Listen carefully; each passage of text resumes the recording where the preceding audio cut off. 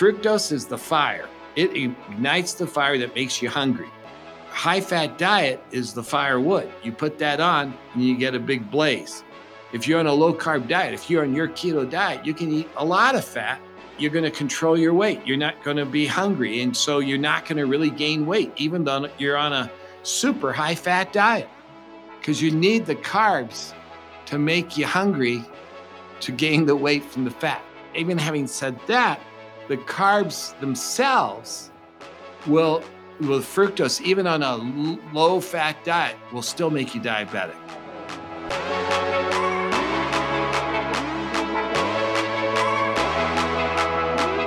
I'm Ben Grenell, part of the early startup team here at Levels.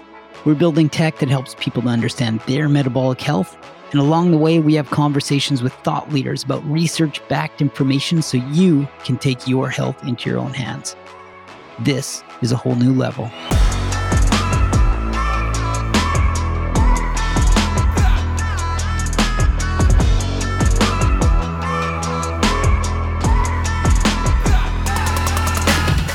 As we move into the new year, it's no surprise that many people have New Year's resolutions. What tops the list? Well, weight loss. Another one is also eating less sugar. When this is the case, giving up sugar can be challenging for some people as they start to think about alternatives. What can they consume that will feed their sweet tooth? No pun intended. Well, avoiding things like sucrose, table sugar, and fructose, which is found in many sodas, juices, and candies, is pretty hard to avoid. It's prevalent and it's everywhere. We know that excess sugar isn't good for us, but to what effect?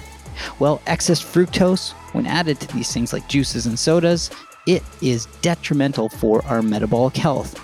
Leads to insulin resistance. It has an effect on our mitochondria by lowering ATP levels. It leads to increases in uric acid and impacts our kidneys. It can even lead to increases in cancer because the body cannot absorb fructose in liquid form as quickly as it's consumed. Fructose is everywhere and it must be avoided. Same with sucrose. But what about other artificial sweeteners? Can they cause insulin resistance when consumed in excess? Things like aspartame and sucralose, which is found in Prime Energy drink, well, yes, they are not good for our metabolic health. They can lead to insulin resistance through effects on our microbiome. Are there other sweeteners which people can consume that will satisfy those cravings? Well, the answer is yes. Allulose, monk fruit, these are things that Dr. Rick Johnson and Dom D'Agostino discuss in this episode. How can these sweeteners be consumed in moderation based on the current research and what we understand about them without leading to negative downstream implications for our metabolic health? In this episode, Rick and Dom discuss what does excess fructose do to our metabolic health and how does it impact things like uric acid, and why is uric acid bad for our bodies? Rick Johnson is an author of The Sugar Fix and The Fat Switch. He's a professor of medicine at the University of Colorado and one of the leading experts in the world on fructose and uric acid. He spent his career focused on research in nephrology to understand the kidneys and how things like sugar and uric acid can impact our metabolic health as it relates to diabetes and obesity.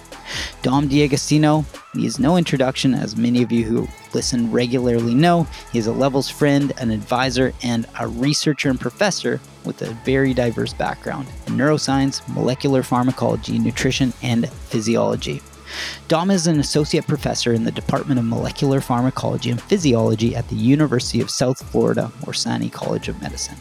He continues to explore metabolic-based research studies to better understand the complex orchestra of our physiology and biochemistry.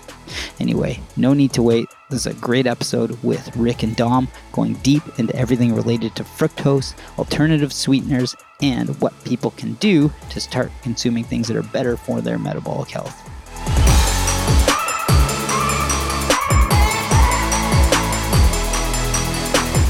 Dr. Rick Johnson, it is so great to connect with you on a Whole New Levels podcast. I have been looking forward to interviewing you, or just more of a conversation about the research that you've done, taking a deep dive into fructose, into sugars, artificial sugars, sugar alternatives, and some of the implications of these compounds in our food system. And I really enjoyed your Levels podcast with Dr. Rob Lustig. That was a favorite of mine. I've also, in preparation for this podcast, I reviewed your podcast with Dr. Peter Attia and the show notes for that. I don't think we're going to go into as much of a deep dive into the biochemistry, but I'd like to direct people to the Peter Attia podcast, which was fantastic, and also the podcast with Simon Hill, which was very engaging. And that led me to come up with a number of questions, follow-up questions to ask you. And I know our Levels subscribers have a number of podcasts too relating to table sugar and alternatives, and we'll take a deep dive into that. Before we begin, if you could give a brief introduction to yourself, and I'll do the same before we start. Yeah, thank you. Well, first off, Dom, it's just a total pleasure to be on this show with you, and it's really great to speak to another expert. And hopefully we'll have some really interesting insights together as we work through all these questions that people have been preparing for us on this topic. I'm Dr. Richard Johnson. As you mentioned, I'm a professor of medicine at the University of Colorado. I've been doing research for more than I want to admit. For many decades, I've been involved in trying to understand the cause of obesity and diabetes since the 1990s. Much of my research is focused on sugar, the role of fructose, which is a component of sugar, and of uric acid, which is a metabolite of fructose. And a disclosure, recently, I also part-time joined a company called RX Sugar, which has a fructose-like sugar that does not seem to activate the switch. It's called allulose. And the reason I joined the company as their scientific officer is because I'm intrigued by this really interesting sugar that looks like fructose, but doesn't seem to have the injurious effects. So that's my disclosure. And Dom, looking forward to it. Yeah. And I should also disclose that I'm an advisor for Levels Health and have been for a number of years, and also more recently RX Sugar, just because the science behind allulose has really captivated me. I do research about 50%, and I also teach PhD students, master's students, and quite a few medical students, and directing them to the literature on fructose and allulose, some of your literature, Rick. This topic has become integrated into my education, and nutrition has become a mandatory course for our medical school. So I'm excited about that. There's a focus on nutrition in the medical schools because when I went to medical school, we got very little information on it. We got very little teaching on it. Yeah. So I have a lot of questions here. In general, people are moving away from table sugar because, the science is implicating added sugar, especially sugar sweetened beverages, which is basically, sugar is hidden everywhere in processed food. And there are many different types of sugar alternatives, out there today. And people want to know how these compare to what was available 50 to 100 years ago. So maybe we could start out by talking about the elephant in the room, which is fructose. So fructose has permeated our food system. It's in our bread, it's in processed foods, it's saturated into our drinks. And maybe give your perspective, sort of in a nutshell, of the research that you've done on fructose and why that could be problematic. Well, there are two major carbohydrates that are called monosaccharides, or simple sugars. And one is glucose, which we all know about, right? It's the main sugar in it that is in our blood. And it's when it becomes chronically high, that can lead to the condition diabetes. We have these glucose monitors that probably some of you are carrying that to understand our blood glucose. And glucose is the main fuel our body uses, the main carbohydrate fuel. There's another sugar called fructose, and we do have fructose in our blood, but it's much lower concentrations. And fructose is, we think of it as being healthy because it's in natural fruit. But it turns out that fructose is also a major component of sugar, of table sugar and high fructose corn syrup. Fructose is quite sweet. It's sweeter than glucose. And when you mix glucose and fructose together, you get a really tasty, sweet substance called table sugar or high fructose corn syrup. And these are commonly referred to as added sugars because they're often added to foods. And so sucrose is officially table sugar, but it's a molecule of glucose and fructose bound together. So what I'm trying to tell you is that, yes, there is fructose in fruit, but the major source of fructose we get is not from the occasional fruit. It's from the huge amount of added sugars we're eating. So the average person's eating like 150 pounds of sugar a year. That's a lot of sugar. So, and probably about 15% of our diet comes from these added sugars. And as you say, the killer source, where it's basically just sugary beverages, is really just water and either sucrose or table sugar or high fructose corn syrup been added as the main calories. And you can get a lot of sugar and calories from soft drinks. And it's been known for decades that sugary beverages are a dramatic risk factor for obesity and diabetes and dementia and everything bad. The world has known that soft drinks are bad. And it turns out that it's that combination of fructose and glucose that are doing it. Now, my research tried to distinguish between fructose and glucose and what was actually the bad guy. And the truth is, both are bad guys. When you eat fructose, it's bad from the very first mouthful. If you take a large amount of fructose, it's different from all other calories. That does a trick to the body. In our cells, we have energy. We run on energy.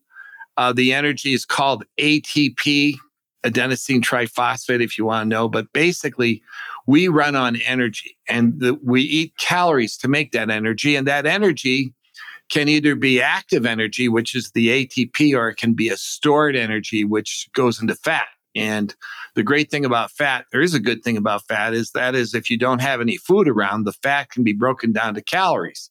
And so animals get fat to protect themselves when there's no food around, like the hibernating bear and things like that. So fat can be good as a stored energy.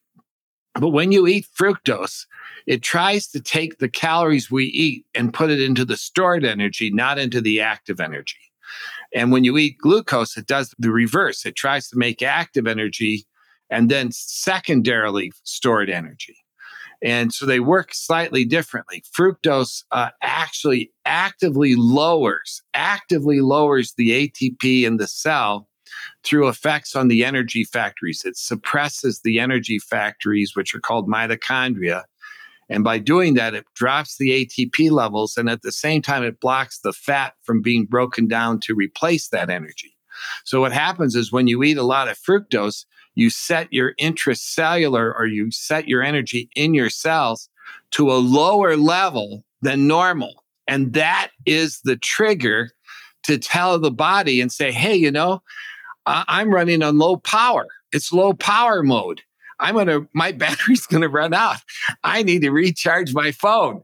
In this case, I need to eat more. I need to bring in more calories, and I need to do this to bring my energy levels up.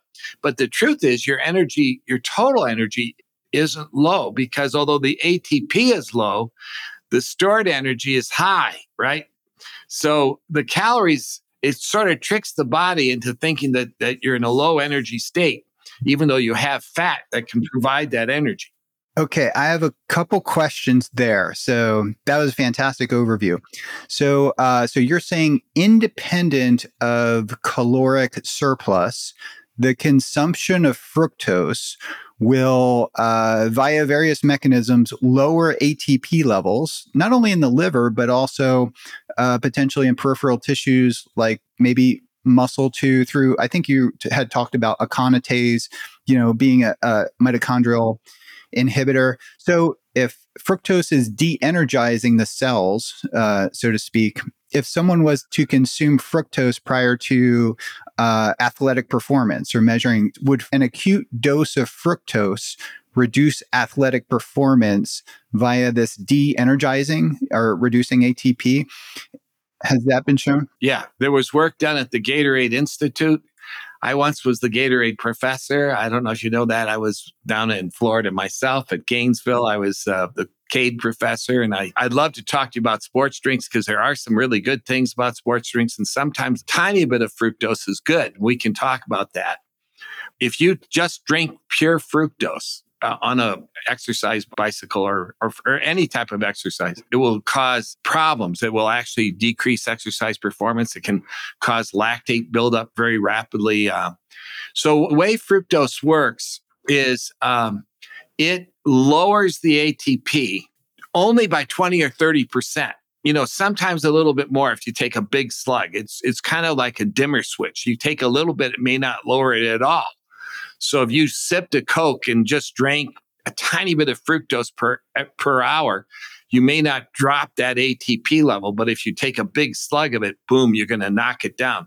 When that ATP goes down, the body senses it as a low energy. If it goes down really low, you activate a different process, okay? If it goes down really low where you think the organism thinks it's going to die, it will start breaking down muscle and all these things to find whatever energy it can, because it's like desperate. But if you bring the energy down 20 or 30%, it's kind of like saying, hey, it's time to go get some gas. It's time to go eat a little bit more. And what it does is it stimulates hunger. It stimulates craving. It stimulates food intake. It stimulates foraging. So you actually become active even though your energy is low, but only while you're looking for the food. It's like a foraging response. But as soon as you quit, your resting energy metabolism actually drops because you're in a low ATP state. When we give it to our little mice, the mice will be, when they're not actively trying to get food, they actually huddle. They actually go into kind of like almost like torpor, like a low energy state. So anyway, when you eat fructose, it does all these things to make you hungry and eat more. And at the same time, it's also working in your body. It's making you insulin resistant. So fructose is what causes insulin resistance. And that means that your tissues become less sensitive to insulin. So you're getting less energy into the muscle, which isn't good, right? And at the same time, the glucose levels are going up in the blood. Now, the glucose levels turn out that when they go up in the blood, guess what happens? You make fructose from the glucose, and the glucose also stimulates insulin. So you're insulin resistant, insulin levels are going up from the rise in the glucose and also from the glucose you're drinking in the soft drink. So it's a double whammy, right? The insulin resistance makes the glucose goes up, but the glucose levels are going up as well from the soft drink. And then that stimulates insulin, which in the setting of insulin resistance is not going to do you good. It's going to increase fat.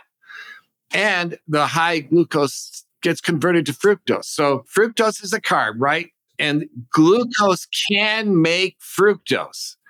And fructose can be used to make glucose. They can go both ways in the body. But when the glucose levels are high, we have shown, and now it's been shown in many other situations, that the glucose starts getting converted to fructose. I love levels, by the way, and I have a CGM, and I always want to know what to avoid foods that raise my glucose.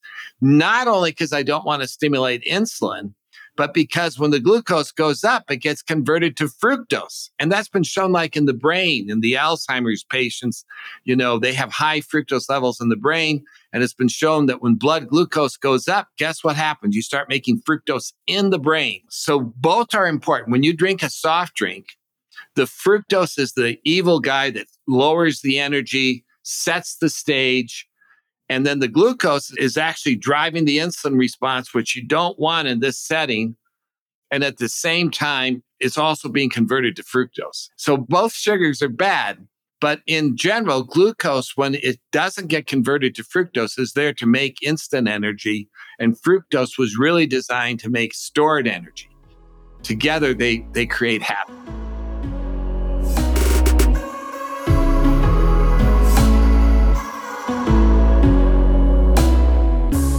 This is Dr. Casey Means, co-founder and chief medical officer of Levels. If you've heard me talk on other podcasts before, you know that I believe that tracking your glucose and optimizing your metabolic health is really the ultimate life hack.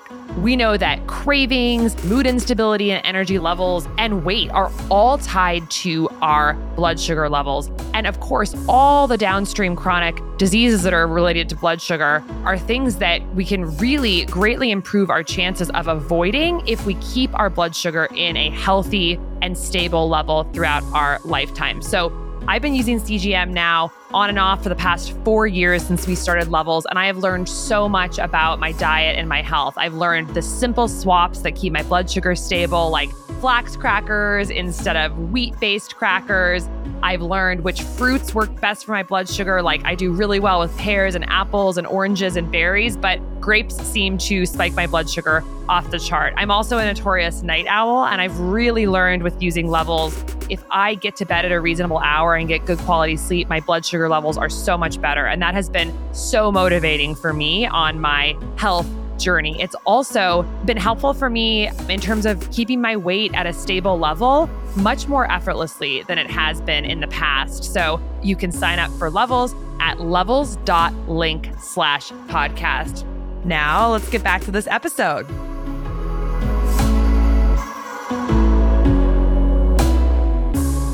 So it's a dose response type of thing, right? So, and I wanted to study this with my CGM. So I went on Amazon and just typed in high fructose corn syrup. I went to the store and looked for high fructose corn syrup.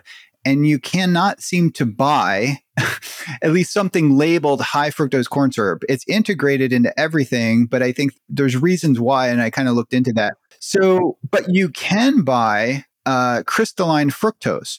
So crystalline fructose, right, is 100% fructose with no glucose. So that would be, if I was to bolus like 30 grams of crystalline fructose, which I think you can buy on Amazon.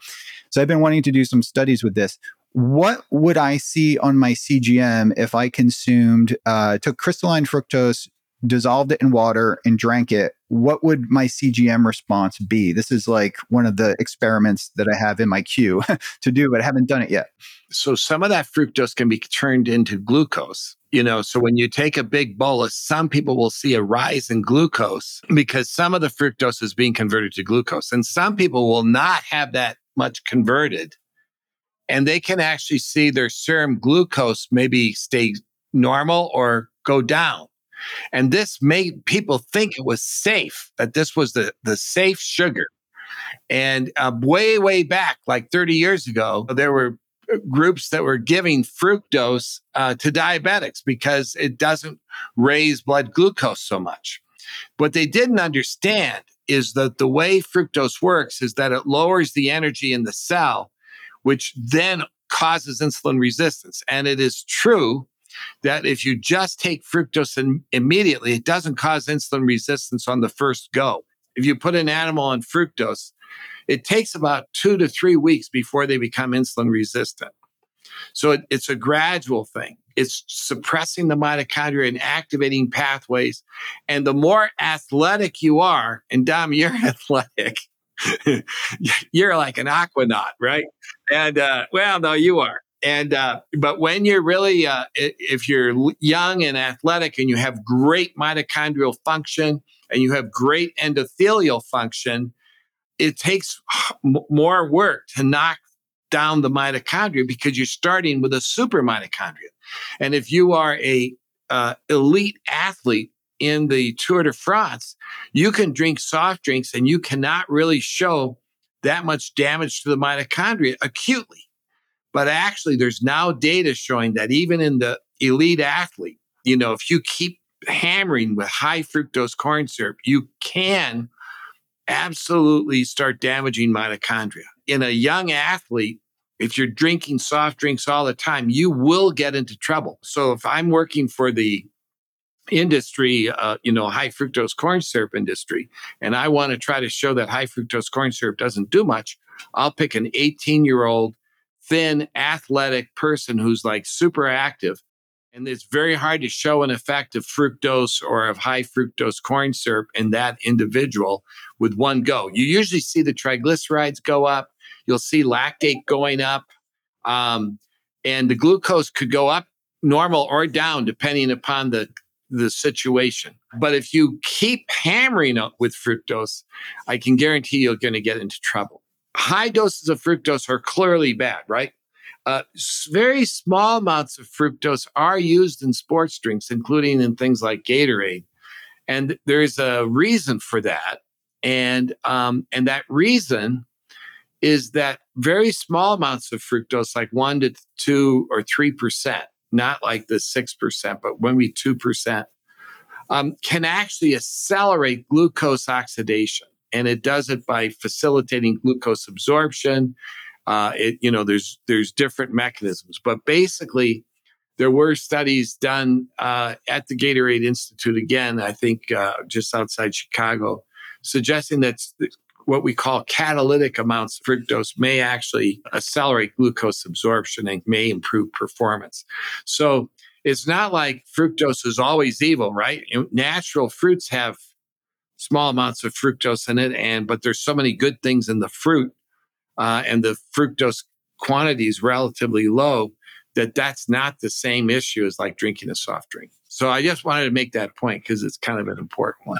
Yeah, because people will have questions about, a fruitarian. I never met a fruitarian, but, I've read about them and kind of seen them online where people will subsist completely on fruit. And presumably their fructose is representing a very significant portion of their caloric consumption, maybe 20, 30, 40% of their calories. And some of these people are in their 50s, 60s, and 70s, and they're not overweight. This fructose story is sort of confusing, right? Because there are people who say, well, all I do is eat fruit and I'm not gaining weight and blah, blah, blah. And it turns out that when it comes to weight gain, there's two mechanisms associated with weight gain that are really important and often people forget about it. One is there's a combination effect of carbs and fat. And any one of us who does animal studies know that if you put an animal on carbs or on fat, that you don't get the same degree of weight gain as if you give them together. And the way it works, and we actually did very careful studies to prove it, the way it works is that the carbs, and particularly the fructose that's either in the carb or produced from the carb, because remember, you can make fructose from carbs like glucose. So the carbs generate the fructose that drop the ATP or drop the energy and stimulate hunger. And they also induce a thing called leptin resistance, where you don't fill up. You stay hungry even while you're eating. And so you don't really know when to stop. This is all to increase that energy and fill up that tank. So fructose makes you hungry, basically. And then the fat is like the fuel to really drive weight gain. Fat has like 9 calories per gram. It's much more energy dense. And there's papers coming out. This was actually first noted by a group in London, but more recently it's been just published in Cell, where they show that fructose, or the carbs, triggering this leptin resistance that is associated with craving of fat. Normally, we don't have taste receptors for fat, right? We don't have taste buds for fat. But what's interesting is when you eat fructose, you activate this switch that I call the low energy switch. And when that happens, suddenly you start craving fat. And so now you're hungry, you can't control your appetite, and you like the fried foods, and the thing combination causes dramatic weight gain. So if you're a fruitarian, and you may be hungry, if you're not allowing yourself to eat high fatty foods and so forth, you may not show that significant weight gain. We did a study in animals where we put them on fructose, just fructose, basically. It was a high fructose diet, no fat, minimal fat. And the animals weren't gaining much weight, but we could show that they were leptin resistant. Then when we added a high-fat diet, they just gained weight dramatically. But if we gave them a high-fat diet without the fructose, they didn't really gain much weight at all. And then we did a real cool trick. We stopped the fructose, but they were still leptin resistant, and they stay that way for about 2 weeks. And during that 2 weeks, we put them on a high-fat diet, and they gained much more weight than they would than a normal fat diet. So the leptin resistance carries over, at least for a few weeks. So that sort of complicated, but basically think of it this way. Fructose is the fire. It ignites the fire that makes you hungry. High-fat diet is the firewood. You put that on and you get a big blaze. If you're on a low-carb diet, if you're on your keto diet, you can eat a lot of fat. You're going to control your weight. You're not going to be hungry. And so you're not going to really gain weight, even though you're on a super high-fat diet, because you need the carbs to make you hungry to gain the weight from the fat. Even having said that, the carbs themselves with fructose, even on a low-fat diet, will still make you diabetic. It will still give you fatty liver. It will still increase your body fat, even if your weight gain doesn't go up. So the weight gain is tied to the high-fat diet, but becoming fat inside or diabetic inside or get fatty liver inside or develop hypertension, that is driven by this fructose pathway independently of calories. I want to get into some of those pathways. It's always been a bit hard for me to get my head wrapped around like fructose-induced fatty liver disease or, hypertension or other independent of calories, like if it's isocaloric or even hypocaloric.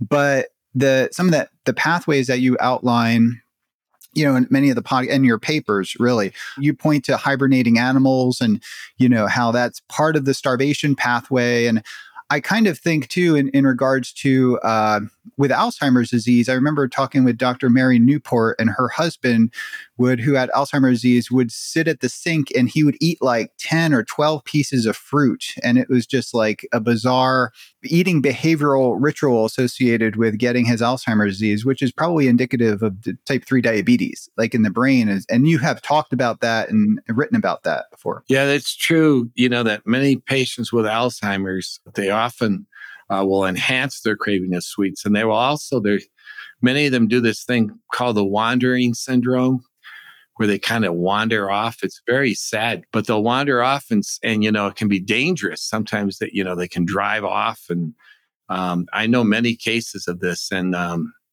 this wandering syndrome, sort of like a foraging response. And I think it's a carryover from this fructose pathway. And now uric acid is also implicated sort of in the pathogenesis, I guess, of fructose-induced metabolic syndrome, right? So I've been really interested in uric acid. I have a uric acid meter that Dr. Perlmutter sent me. I've been experimenting with my uric acid levels and seeing what raises that. I have some questions about uric acid because there's a lot of, uric acid blocks aconitase, right? And I know that can cause mitochondrial.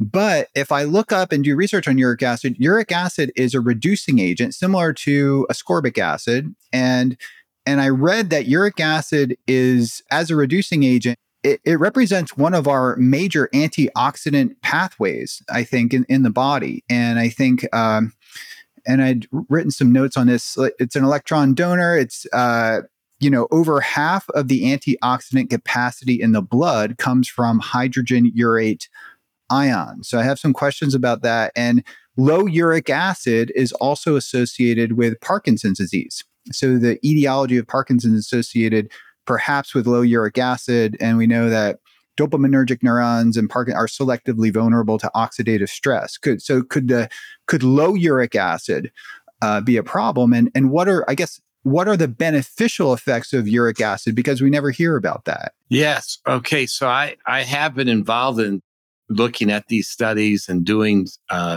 some studies myself. So let's just begin. Uric acid is a molecule that can function as an antioxidant.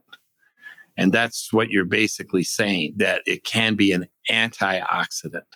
And if you take it and you put it in a test tube and you add oxidants, particularly this one called peroxynitrite, these are oxidants that are produced in the body, it will neutralize those oxidants. And for example, we have looked in the blood and urine of people with different types of diseases like kidney failure and a condition called preeclampsia, where pregnant women develop really severe syndrome with hypertension. And we can find some evidence that some of the uric acid in the blood is functioning as an antioxidant. So that would sound like uric acid is good, but actually all the studies, every study shows that when your uric acid is high, that it's associated with bad outcomes. In fact, it's associated with increased risk for cancer and increased risk for inflammation and increased risk for Alzheimer's. And even things like Mendelian randomization studies. There are two new ones that just show that uric acid is a predictor of Alzheimer's. And Mendelian's where you look at people who have a genetically elevated uric acid, and that is associated with increased risk for dementia. So the question is, how can we explain all this? And the way we can explain it is pretty much like this. When uric acid is outside the cell, it has some antioxidant effects. But when it gets inside the cell, that antioxidant effect is totally dwarfed by its ability to stimulate the most potent oxidase system inside the cell. That system is called NADPH oxidase. It's a system that produces oxidative stress. Okay. It's like the big one. And when uric acid goes in, it activates that big time within 10 minutes. And that oxidative stress goes to the mitochondria, where it absolutely suppresses the energy factories and lowers the ATP. And we can show multiple ways it's working. So the antioxidant effects are totally dwarfed. Now, the antioxidant effects are also not as much as you think, because when it's acting as an antioxidant, it generates radicals and it generates oxidants in the process of inactivating oxidants. And we've actually published them, and it activates white cells and it stimulates inflammatory pathways. So even though it's acting as a, quote, antioxidant, when your uric acid is high, you have showing systemic inflammation. There's activation of monocytes. There's increases in inflammatory cytokines. And if you lower uric acid, you improve that.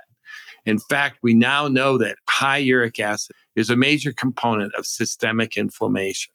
In fact, inflammation increases the mortality from COVID. And we found that high uric acid is a predictor for death when you get COVID infection. It turns out that this antioxidant pathway was primarily viewed as being important in neurologic diseases.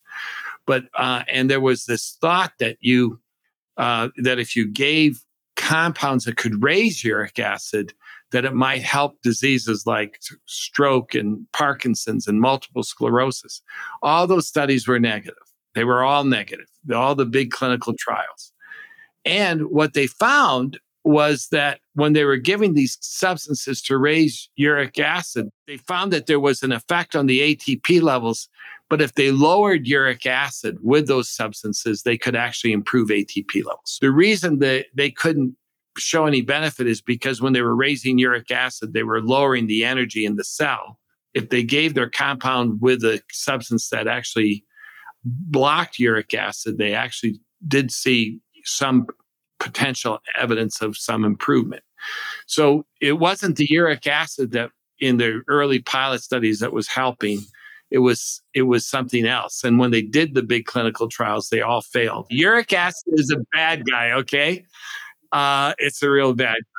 I got a question follow up then. So the association of low uric acid with Parkinson's disease, there's not really good support for that. So you're saying uric acid is more or less a waste product that the body tries to eliminate. If I was to have zero uric acid in my body right now, would there be any negative consequences to that? Or would I experience more robust health? Can uric acid be too low? And are there any other pathologies associated with low uric acid? There are animals that carry an enzyme called uricase. And uricase is an enzyme that can degrade uric acid. And even our ancestors used to carry that enzyme. And that enzyme had uric acid levels. The uric acid levels are around 1 in those animals. What happened in our setting was that our ancestors started to starve during a period of global cooling. This was about 15 million years ago. And we actually studied this period of time. And our ancestors had uric acid levels that were very low, 1 to 2.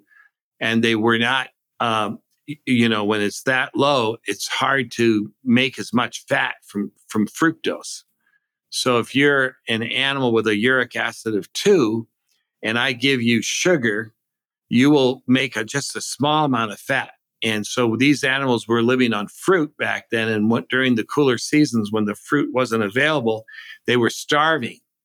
And so in that setting with a low uric acid in a situation where there's not food around, they start to die. If you raise the uric acid from 2 to 4 or 5, which is what the mutation did, then what happens is that the animals can survive starvation. So it protected them from death during starvation because it helped them increase their fat stores. And we actually showed this in animals. We resurrected the extinct gene and, the whole bit. But now we're eating huge amounts of sugar and processed foods and carbs that are driving fructose levels high. Our uric acid levels, instead of going from 1 to 3 or to 4, now they're going up to 6 to 7 to 8 to 9 to 10. And that's being associated with increased risk for obesity, diabetes, hypertension, chronic kidney disease, fatty liver, dementia. All these things are linked with these higher sugar intake and higher uric acid. So the bottom line is no. If your uric acid is around 1 or 2, if you get into a situation where there's no food around, you're better off to have a higher uric acid. There is a hereditary disease in which you lose uric acid in your urine, and they run around with the uric acid levels of 1, and they develop kidney failure over time. But it's from the uric acid being excreted at high levels in the urine. This was proven recently. It's not because they have a low serum uric acid. It's because they have a defect in their kidney. And there's so much uric acid going through that it forms crystals and damages the kidney. So then should we be taking drugs to lower uric acid sort of as a preventative? If we're just running, 3 or 4, I forget what my uric acid is, I think somewhere around 2.5 or something. Would there be an advantage to pharmacologically or maybe with natural substances lowering uric acid? This is a very controversial topic. And but I will tell you that if your uric acid is over 7, that there's a dramatically increased risk for you to develop all these bad conditions, heart disease and so forth. And there's strong evidence that it's probably involved, that it could be playing a role in like causing heart disease. But currently, the guidelines are to treat people only if they have gout, where it's really clear that the gout is from uric acid and you get these crystals in your joints, you get this terrible pain, and it's associated with heart disease. And if you control the gout, you can reduce your risk for heart disease and you reduce your risk for cardiovascular events.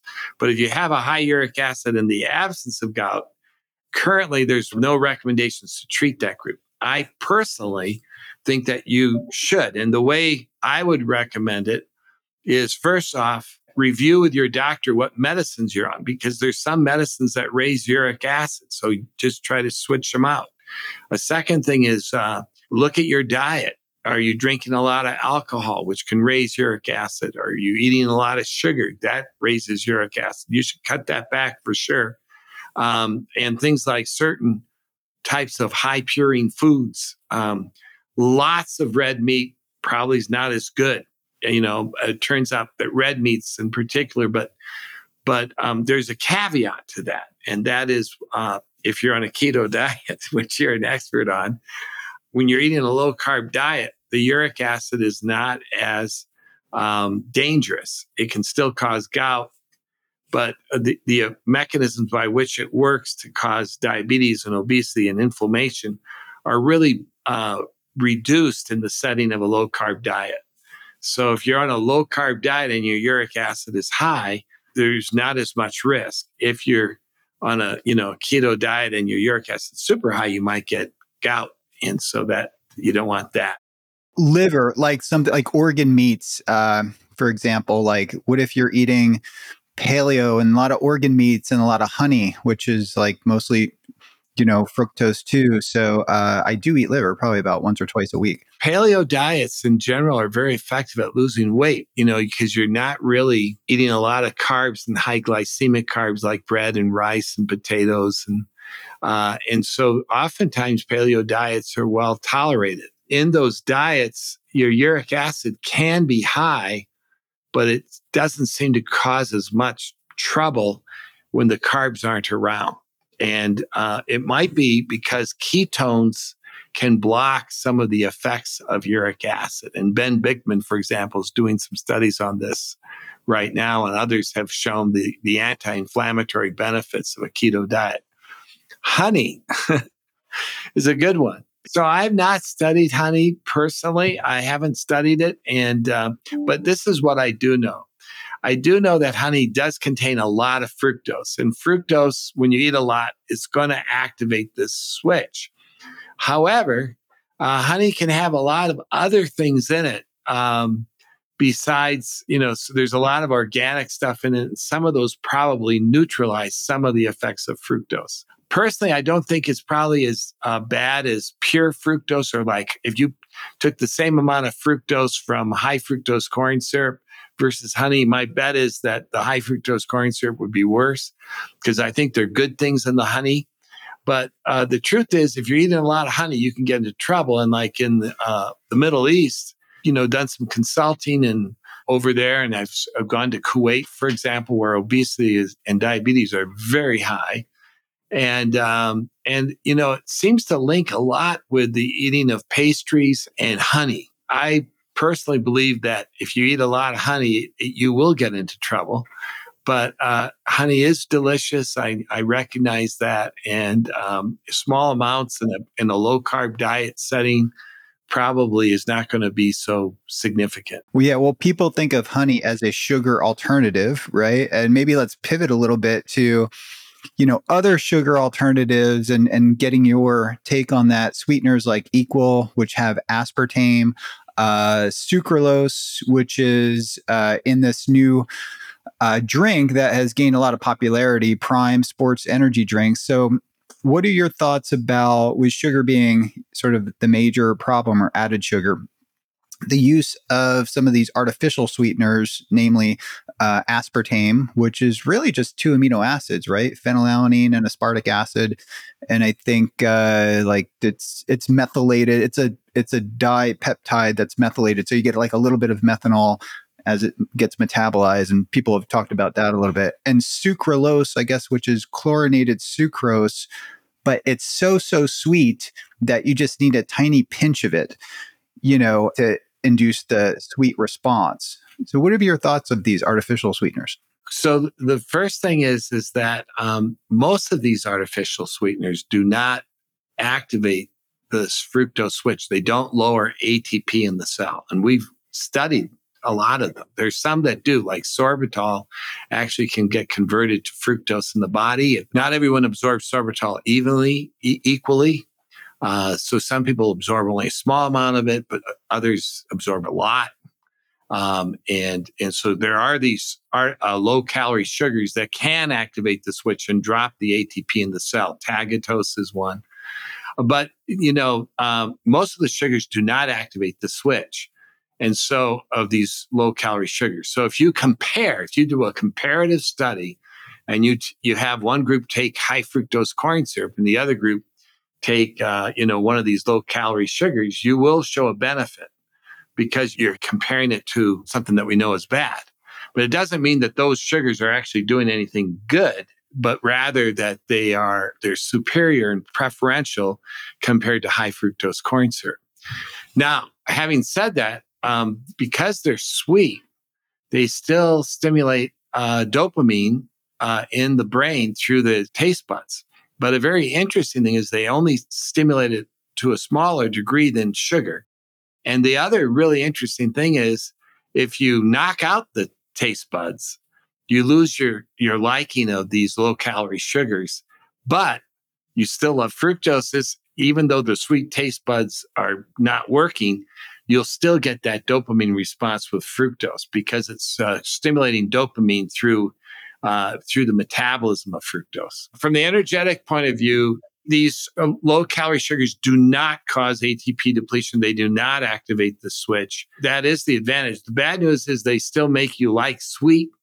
And so they do that. And of course, each one of these has questions about their safety profile. There's questions that people have talked about, and it's a long list, but I'd be happy to talk about them. But important thing is that there are some reports that some of these artificial sugars can cause insulin resistance through effects on the microbiome.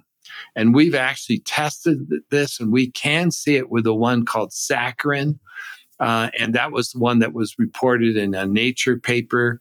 Saccharin can cause a little bit of insulin resistance, and it seems to be through the microbiome. It doesn't cause obesity, but it does cause a little insulin resistance. There are epidemiologic studies that link artificial sugars and low-cal sugars with obesity and diabetes. But remember, what happens is the people who take these sugars typically are doing it because they're trying not to gain weight, because they may already have features of metabolic syndrome developing. They already have some evidence of gaining weight, and they're concerned. So they go on these low-calorie sugars. And so it's not necessary that the low-calorie sugars predict obesity and diabetes, but rather that the low-calorie sugars are the consequence of people recognizing that they're beginning to gain weight, they're beginning to develop metabolic syndrome. And so those are the people who take it. And so those are the people who tend to also progress to getting obesity and diabetes. So I don't think that the low-calorie sugar epidemiology studies, when they say, it increases your risk for diabetes, I don't think it's from the low-calorie sugars so much as it is from the general fact that they're taking low-calorie sugars because they're concerned about developing obesity. Well, I think I see like two buckets. There's the artificial sweeteners, which is saccharin, aspartame, and sucralose. And I think we can say, from what you say, these are not inert. So consuming them, the jury's still out whether the health consequences of them. And then you have other things like monk fruit and stevia, and you're very familiar with allulose. And allulose is very interesting because it seems to not only have many of the benefits of sugar, but it has all these very interesting functional properties, which were brought to my attention after reviewing the literature. You could correct me on this if I'm wrong, but fructose exclusively uses the GLUT5 transporter, and many cancer cells thrive through using fructose for growth and proliferation. And a topic that actually your review, blocking fructose could be a novel approach against cancer, in the Journal of Clinical and Experimental Nephrology, really caught my attention. We actually just did a research review on it for the Metabolic Link podcast like yesterday. So this idea then of allulose as not only a sugar alternative, but potentially having functional properties. So maybe talk a little bit about that. So, so my take has always been that if you're trying to lose weight, it's always better to just try to drink water and avoid dietary or low calorie sugars and try to reduce your intake of sugar. And, but it's very hard not to, if you have that crave for sweets, it's very hard not to try to do something. And so low calorie sugars was an alternative, but I didn't view them as having like an impact to help you lose weight. It was really just to avoid sugar. It was like they were either neutral or negative, but they're not really having positive benefits. And then I became aware, actually from Peter Attia, of a sugar called allulose. And I started reading about it. And this sugar looks like fructose. It looks just like fructose. It's a natural sugar. It's present in small amounts in fruit and in foods that we're all eating, but it's just so small amounts that we don't really know that we're eating it. But when you make a lot of it, and you can make it, it turns out to be a sugar that's it's not as sweet as table sugar, but it's like a sweet sugar that has very few calories. it's like 0.2 calories per gram. So it's very low in calories. And so when you take it, it can substitute as another type of low calorie sugar. But what was interesting is that there are reports saying that it's actually beneficial instead of like not being negative. It's actually positive. And the most impressive is that it lowers blood glucose. It blunts the rise in glucose with a meal. So like if you're eating, if you take a little bit of allulose and then you eat bread, that instead of your blood sugar shooting way up and, stimulating insulin and driving fructose production, it won't go up as much. And I know that you've proved it to yourself as well. And also, it competes with the fructose transporter, and fructose has been found to drive cancer through this GLUT5 transporter. And so maybe allulose can compete with it and get in there and block it. But whatever, we're seeing positive benefits with allulose. And the most exciting one is that there's some evidence that you can lose weight with allulose. I want to do a big clinical trial on this. I mean, I would like to because these are all like small studies that are published, but they're pretty convincing and they're all generally positive.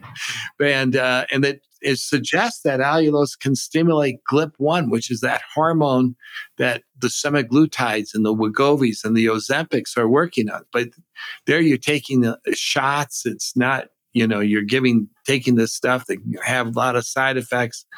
And what's cool about allulose is that it's natural. You can take it as a sugar, as a chocolate. I would like to do more studies on that. I'm not telling people to run out and buy allulose right now or anything, but it does look like a promising new sugar that, unlike the others, may actually have benefits. Yeah, me too. The science was very compelling. In particular, the paper published in Nature Communications that looked at the effects of allulose on the afferent stimulation. So allulose does not cross the blood-brain barrier, but in the gut, it stimulates the L cells, I think, and GLP-1 is activated, and then this, through activating the brainstem mechanisms in the hypothalamus, activates feeding behavior and has a GLP-1 releasing effect. So releasing your own GLP-1. And they did 1 to, I think, 3 grams per kilogram, the human dosing equivalent. I did some calculations because it came out to about like 20 grams of allulose for someone like my size, or 40 grams of allulose, which is, achievable with like RX sugar bars or something. So this caused an acute increase in GLP-1 500% in the Nature Communications paper in the rodent models. And that's really impressive. So, it's a mouse study, just take away what you want. It's pretty compelling because they did a very methodical experiment where they blocked the GLP-1 receptor. They had GLP-1 knockout mice, and they concluded that it's, working through that receptor. Yeah, you're exactly right. The science is very convincing that allulose has the potential to be a sweet that might actually stimulate weight loss and might be an alternative to having to take shots and pay lots of money. But I do think, just like you do, that the ideal thing is to actually run a clinical trial and do a dose response and identify how much of allulose do you need to take to get this kind of benefit, and to make sure that it's well tolerated. But I think that there's a lot of excitement about that. How do we get off the traditional sugars and cravings associated with it, right? So the artificial sweeteners could be activating this craving for sweets, and we know sugar does, and fructose does it makes things very hyper palatable. Is allulose part of the solution? And what are some safe options that people can pursue if they are addicted to sugar, which a large percent of the population really is? The first thing is it's really hard to get rid of that craving and addiction. And it's true that when people go on a low carb diet or a keto diet, their craving for sugar tends to decrease after some time. And I know you probably have talked about that. And there are these, there is this thing that fruit, for example, and, as we mentioned, one or two are natural fruits are really healthy because they contain all these other things that counter the fructose. You don't want to be eating 10 fruit at a time, but fruit can be an alternative that's sweet, but, and carries some satiety from all the fiber and everything. Allulose might be a candidate. GLP-1 agonists, like semaglutide, there's some thought that they decrease the craving for sugar. And so there are these, potential other ways to go. There's the actual enzyme that metabolizes fructose. If you make an inhibitor to that, which we've done in our lab, if you make an inhibitor, you can actually block sugar craving in an animal. But we don't have any inhibitors that are currently available for humans. And, there are companies, including one that I'm affiliated with, that are trying to make inhibitors for fructose that might actually be able to block craving, but they're not available. Inhibitor of fructose can like transport or? No, it's an inhibitor of the fructose metabolism. So it's been shown, for example, like when you eat fructose, remember the energy levels fall. It's triggered by an enzymatic reaction. And interestingly, there are people who lack that enzyme. It's a condition called hereditary or essential fructosuria because they spill fructose in their urine because they can't metabolize it. And these people, there's been no reports of them ever getting obesity or type 2 diabetes. So it's a very nice target. And so I know Eli Lilly and Pfizer both tried to make inhibitors, and they were not successful, actually. But there are other groups trying to make inhibitors that hopefully at one day will go to clinical trial. And if so, they might really, really help blocking the effects of sugar. But, things like allulose looks like they block the effects of sugar to some extent. And so does, things like the GLP-1 agonists like semaglutide. And so there are already some things available now that may have some benefit on this. When you talk about blocking fructose metabolism or even GLUT5, I automatically, my mind goes to cancer because that's, we study that. And in your review, you talk about, the pentose phosphate pathway, the non-oxidative, the lipogenesis associated with fructose and then the fructose transport.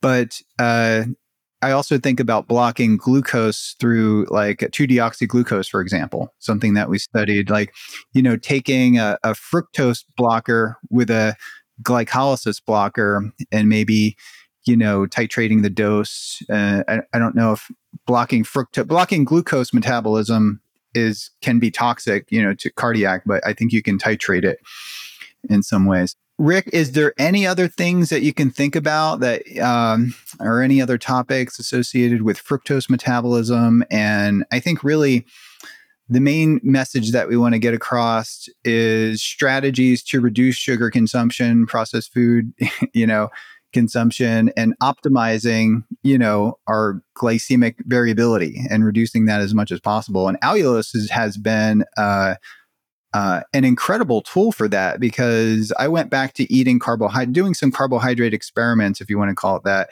and eating our sugar bar allulose before, for example, a sweet potato, and I could knock down my glycemic response by like 40 to even 50%. So I would not know that if I didn't have a CGM using levels, right? So still a lot to be done, but the allulose does look like a very exciting sugar. That's why we're studying it. And but there, I think that there's a lot of ways to help beat the obesity epidemic. And the very first one is reduce your intake of high fructose corn syrup and sugar. Don't eat a lot of glycemic carbs like bread, rice, potatoes, cereal, because they get converted to fructose, plus they stimulate insulin. So these are still like the basic ones. Stay well hydrated, and really look at package labels. And processed foods in general are filled with salt and sugar, and you don't want that. And so try to eat as healthy as you can, but it's very hard not to eat some. And I'm not telling you never to eat a cake either. It's just that we have to reduce these things if we're going to have an impact on the obesity epidemic.